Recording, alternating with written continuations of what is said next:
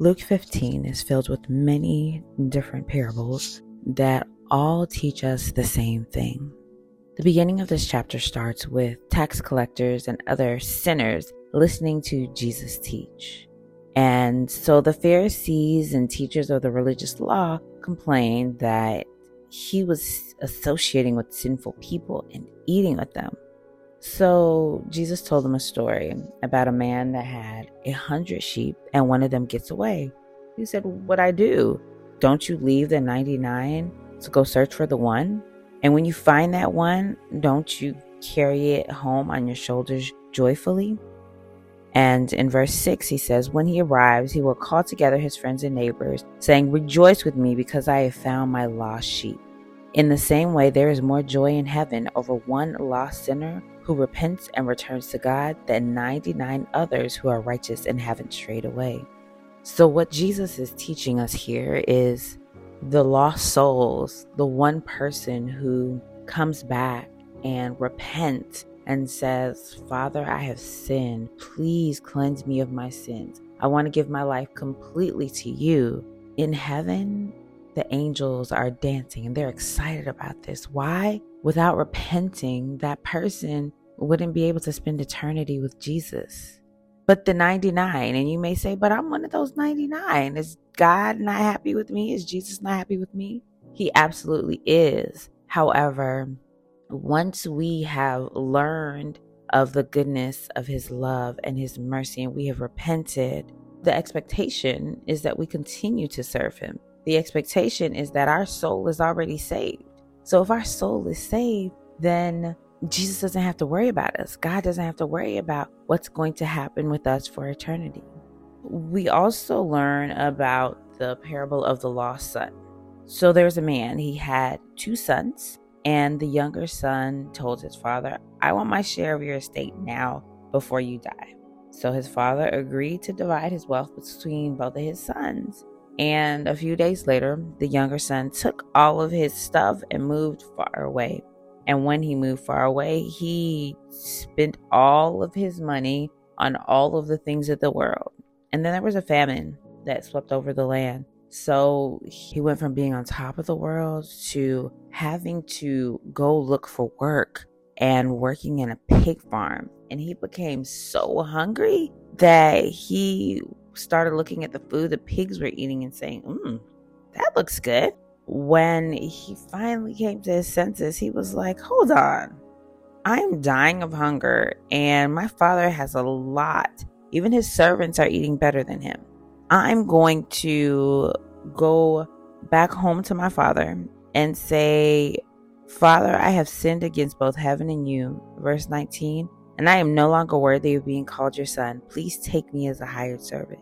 So he went home, and when he was a long way in the distance, his father saw him coming. And his father was filled with love and compassion. So he ran to his son and embraced him and kissed him. His father said, "I've sinned and I'm not worthy of you." But his father said, "Oh, no. Bring him the finest robe.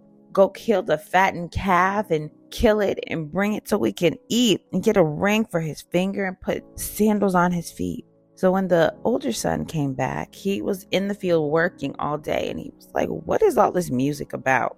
And he asked one of the servants and they said, "Your brother's back and your dad killed the fattened calf." The older brother was angry and he would not go into the house. His father came outside and begged him.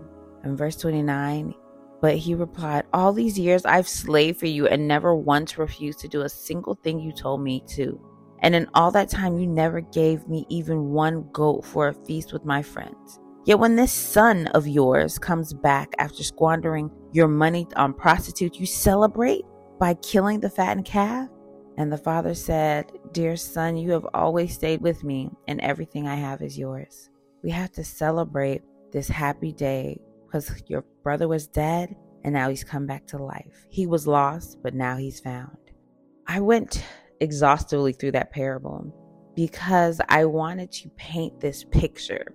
And the picture I'm painting is the fact that this is the way that we often treat God.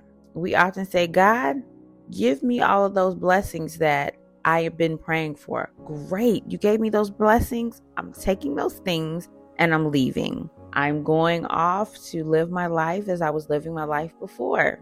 And then we get down on our luck and something bad happens. The tide shifts, the economy goes down, our marriage ends, we lose a job, our child gets sick, we lose a parent. Whatever happens, and we come back to God, crawling on our feet, asking for his mercy and his grace and his love, and he gives it to us wholeheartedly. He gives it to us without batting an eye. He just gives to us because he loves us so much. We don't have to beg. We don't have to plead. We don't have to say, I'll just take a little bit of your love, God. I'll just take a little corner over here. He gives us it all because God loves us unconditionally. And those of us who are already in the right relationship with God, those of us who live our life each and every day speaking to God and connected to God, he loves us unconditionally too. And he's saying, everything I have is yours. So all of the riches and glory, all of the love that he has, all of the grace, it is already ours. And all we have to do is just ask, just tap into it. So remember, those lost souls, God loves those lost souls. And if you are at that place today where you don't have that relationship with God, I want you to pray this prayer with me. Dear Heavenly Father, I am a sinner in need of your love. And Lord, today I repent and I give my life fully to you. For the rest of my life, I will serve you. In your holy and precious name I pray. Amen. If you prayed that prayer with me, know that God heard your words. Know that God loves you so dearly, and he is waiting with open arms to envelope you in love. Be blessed.